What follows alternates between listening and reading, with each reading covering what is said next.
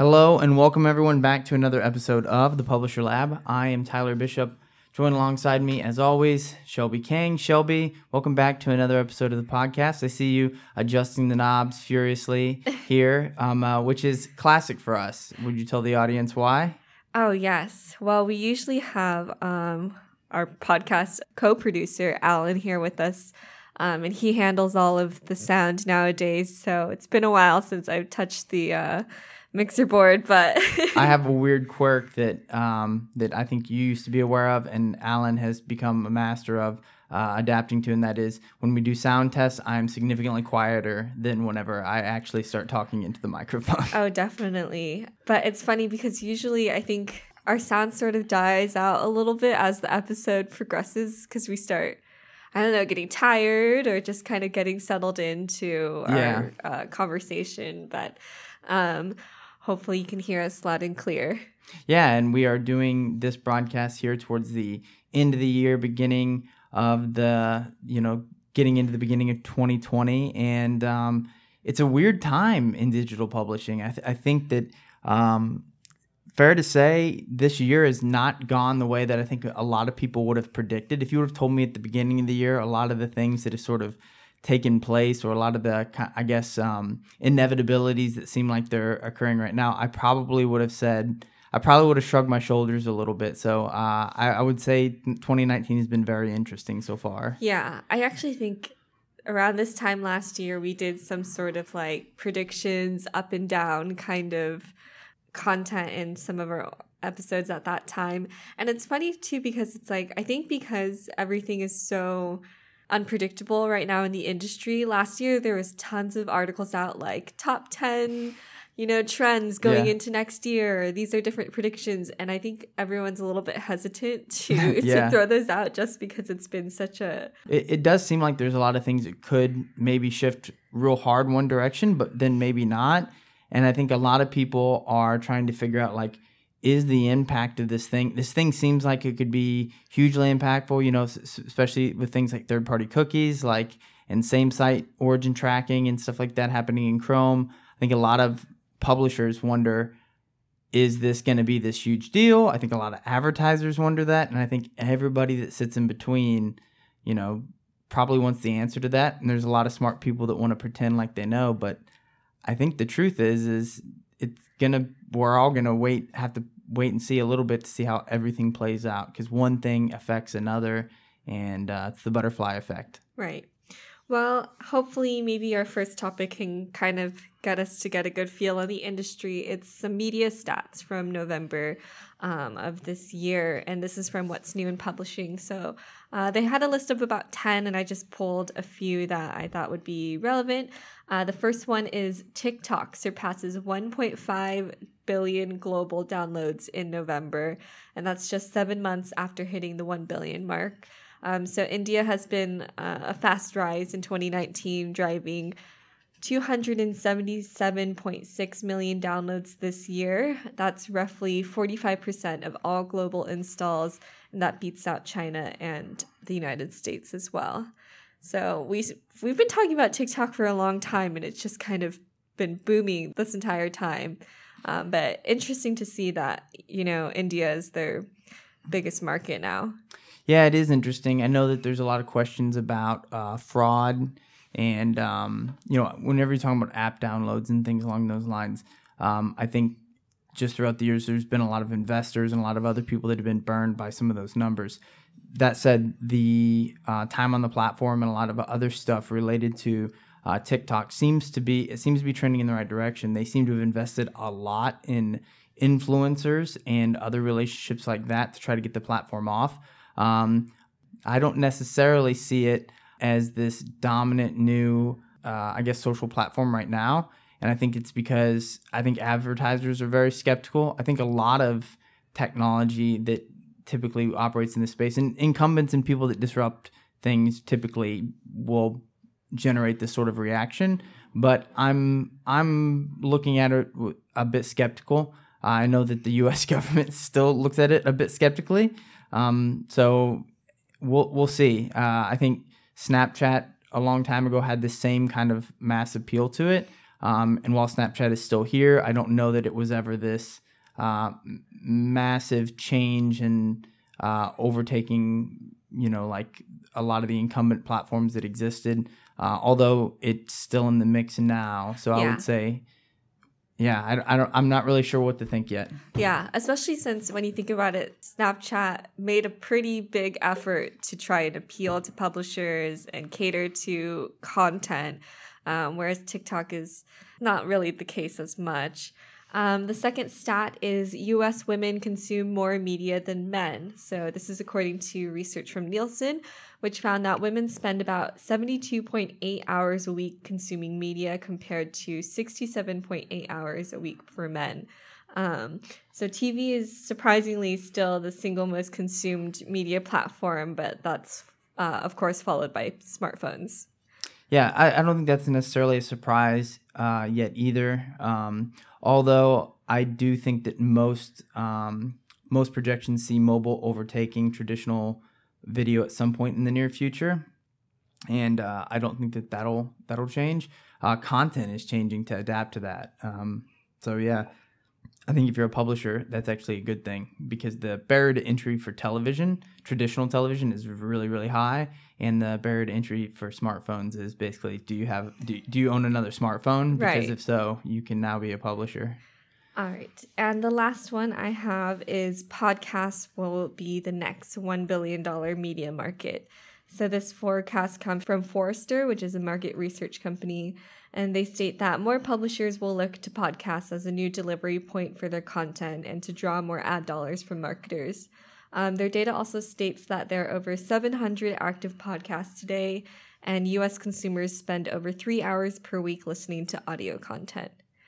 I don't know if I spend 3 hours a week listening to audio. I if you don't, I spend my portion and yours. Okay. So, I would say definitely so. I think looking back 4 or 5 years ago with my advertiser hat on, I would have, unless I had a specific consumer product, I probably wouldn't have been all that interested as a marketer and advertiser, or thought it was just too niche or not worth my time. And now it's something I'm very interested in. And I think that a lot of other advertisers see it that way as well. You kind of feel like you're getting a better idea of who your audience is. It feels real. I think generally, if you were to say, let's pick something big like the Joe Rogan Experience podcast or something like that. If you're an advertiser and you can, get your product or whatever on as a live read on the show, I think you have no doubts about the fact that you're reaching a real audience. You have maybe a good idea of what that demographic looks like. It's a hard thing to get other places. So I think podcasts definitely are going to be a $1 billion industry. All right. The next topic is not anything I pulled from an article or anything, but it's about Spotify. Are you a Spotify user? I am. Yeah. I'm a premium Spotify subscriber. Me and my wife both. Right. So I wanted to kind of just talk about your 2019 Wrapped campaign. So Spotify recently launched their annual Wrapped campaign where they pull together information on different songs, albums, artists, and podcasts from an individual's personal listening history. So it could be, your most played album of the year, your most played artist of the year. But this year they went one step further and they turned all this information into images that you could easily share on social media. I think it was already formatted for Instagram stories. So I just thought that this is such a clever way to kind of just connect with an audience and get them to share your content, basically. So even though it's Spotify, a platform, I think publishers can still kind of find cool ways to do this too. Yeah, and I think with all the negative rap that data collection gets for a lot of different reasons, I think, as a user of something, when you see your data being used in a way that's sort of personalized and enhances the experience and doesn't seem to have any ulterior motive other than, expressing yourself, the platform maybe getting some shine, but not necessarily being, directly connected to advertising or something along those lines. I think it, paints a great picture of how you can use data to connect with an audience in a way that doesn't make them feel like, wait a minute, how do you know this about me? I think, being able to say like, these were your top albums, and this is, like, these are ideas or these are images that connect to the type of music that you listen to or something along those lines. I think that's pretty cool. And I think as users of social media and as social media continues to grow, people want to find ways to like express themselves, show how they're different. And so I think, way to go, Spotify. I think as a publisher, it gets hard to do this. Spotify is obviously a platform that's got something really unique here. But as a publisher in general, I do think that finding more ways to connect or collect information from your audience that you can then redistribute to them in a way that like they would enjoy is a really cool way to connect with them. Yeah. And it doesn't even necessarily have to be like per individual. It could be the 5 top pieces of content from the year, or I don't know, the most popular comments on some of your content. But I always think it's really interesting to see like what's most popular from the year before, because usually it says a lot about that year. And I think that it's really cool to collect predictions from people at the beginning of the year, and then at the end to be able to say, this is what everybody thought at the beginning of the year, and this is what people said at the end. And then also to be able to collect information from people, even survey information, and then say, hey, I'm going to survey you, but realize by participating, we're going to actually show you the answers from everybody eventually. And I think it makes you feel like, oh, I'm a part of something. How do I compare to others? I think people enjoy that. Right. The last big topic I have on deck is a stock image firm that now lets brands sponsor images. So Upsplash is a website for free stock images, and they recently launched a service that now allows firms to sponsor branded images within searches. So the company facilitates 65 million high-res image downloads per month, and the photos are provided by photographers that choose to upload them to the site. And even though the content is technically like crowdfunded or user-generated, Upsplash carefully curates which pictures actually go onto the website. So they're working with brands like Google, Harley-Davidson, and The Honest Company, and also Boxed Water. So if people are searching for water bottles on their website, they'll see images from Boxed Water, which is taking their branded visuals and sponsoring them on the top of those searches.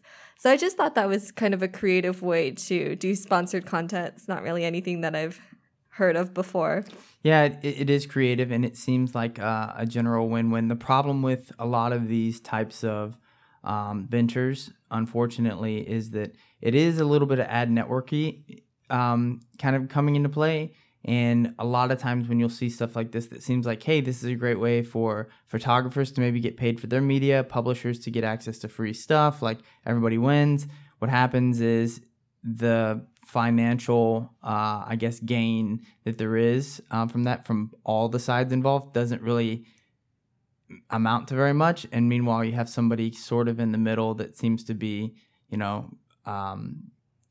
basically profiting from very little effort or work. When you're a publisher, you're the one creating the content. If you're a photographer, it's your artwork, and ultimately you're not being compensated what you may consider fairly. That being said, I do think that one of the trends that we'll see in 2020 is people being more creative about how they create fair content creation opportunities. So both publishers and writers, content creators, videographers, and things along those lines, we're getting better and better at collecting data on articles, how they generate revenue, and things along those lines. And I do think that you'll see more freelancers saying, hey, I can create really great content. I'm willing to do this on a revenue share basis. And more publishers willing to say, sure, put your money where your mouth is. And it de-risks the whole process for everybody a little bit. And it puts the ability for really great content creators to make a fair exchange. And I think ultimately uplifts like the quality of content across the web. Right.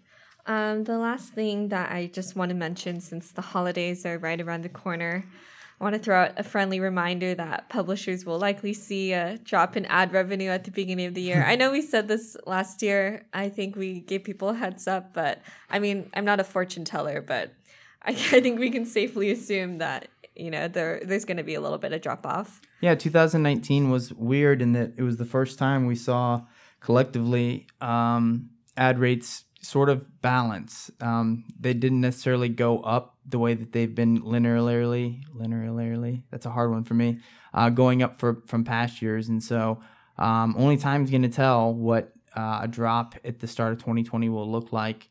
And on top of that, we've got all the kind of pending stuff with cookies and everything else.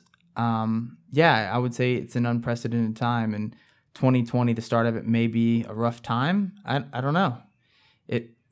You could be surprised and things could be fairly steady, but I will say this. One of the things I know, and this is being a publisher too, when you see, ad rates drop at the start of the year, it always feels like a lot more than what you had in previous years. And a lot of times it's because as a publisher, as you make more content, you make more money. And so, if I made, 15 grand last year, and then in January, that month I only made 10, it's like, oh, it's a 33% drop, and then this year if I made 20 grand, and then the next month I see, that same 33% drop, and it's actually 6 grand as opposed to 5 this time. And so 6 grand is more than 5. So it feels like I lost way more money this year than I did the previous years in the drop. But realistically, percentage wise, it's about the same. Right. Yeah. Another thing, I keep saying one last thing. One thing that we'll have going into next year is a new website just for the Publisher Lab. That's right. It's actually up now. So you can go to, I think it's publisherlabpodcast.com. publisherlabpodcast.com. And actually now you can submit questions to us. So you can actually go online now and as we say, if you have questions or comments or feedback about the podcast, we used to always have to give you handles to non-connected Twitter accounts and different things like that, or tell you to email Shelby personally. So now you can go straight to publisherlabpodcast.com and ask questions, get more information about the show, listen to past episodes. We'll soon be having more video recordings of our podcast. That's right. If you don't follow us on Instagram, the Instagram handle that we post a lot of the stuff to is Ezoic Platform. But the show itself, we do have lots of clips that we're putting up on YouTube and other places. So stay tuned for that. I think those are fun. I'm glad that we've got the video recordings of the podcast going up now. Right. I have mixed feelings about it because I don't love being in front of a camera. I think behind a microphone is enough for me. But it would be interesting if you are listening to this podcast and you would rather watch it or watch clips of it in video form as opposed to audio form, go to publisherlabpodcast.com and please let us know. It'd be a really great experiment. It would be really cool if some of you would go on and do that, if that's something that you actually want. Well, that's all I've got for this week. Is there anything going on your side? Nope, just out of stuff. Out of stuff completely. And I'm sure a lot of publishers probably feel that way too. Right. Well, we want to thank you guys for listening and leaving your reviews and all that jazz. And hopefully you'll have a good holiday time. Yep. That's what we want for everybody. We really appreciate all the time that you spent with us this year and hope that you'll continue to do so in 2020. This has been another episode of the Publisher Lab. I'm Tyler Bishop, and that's Shelby Kang.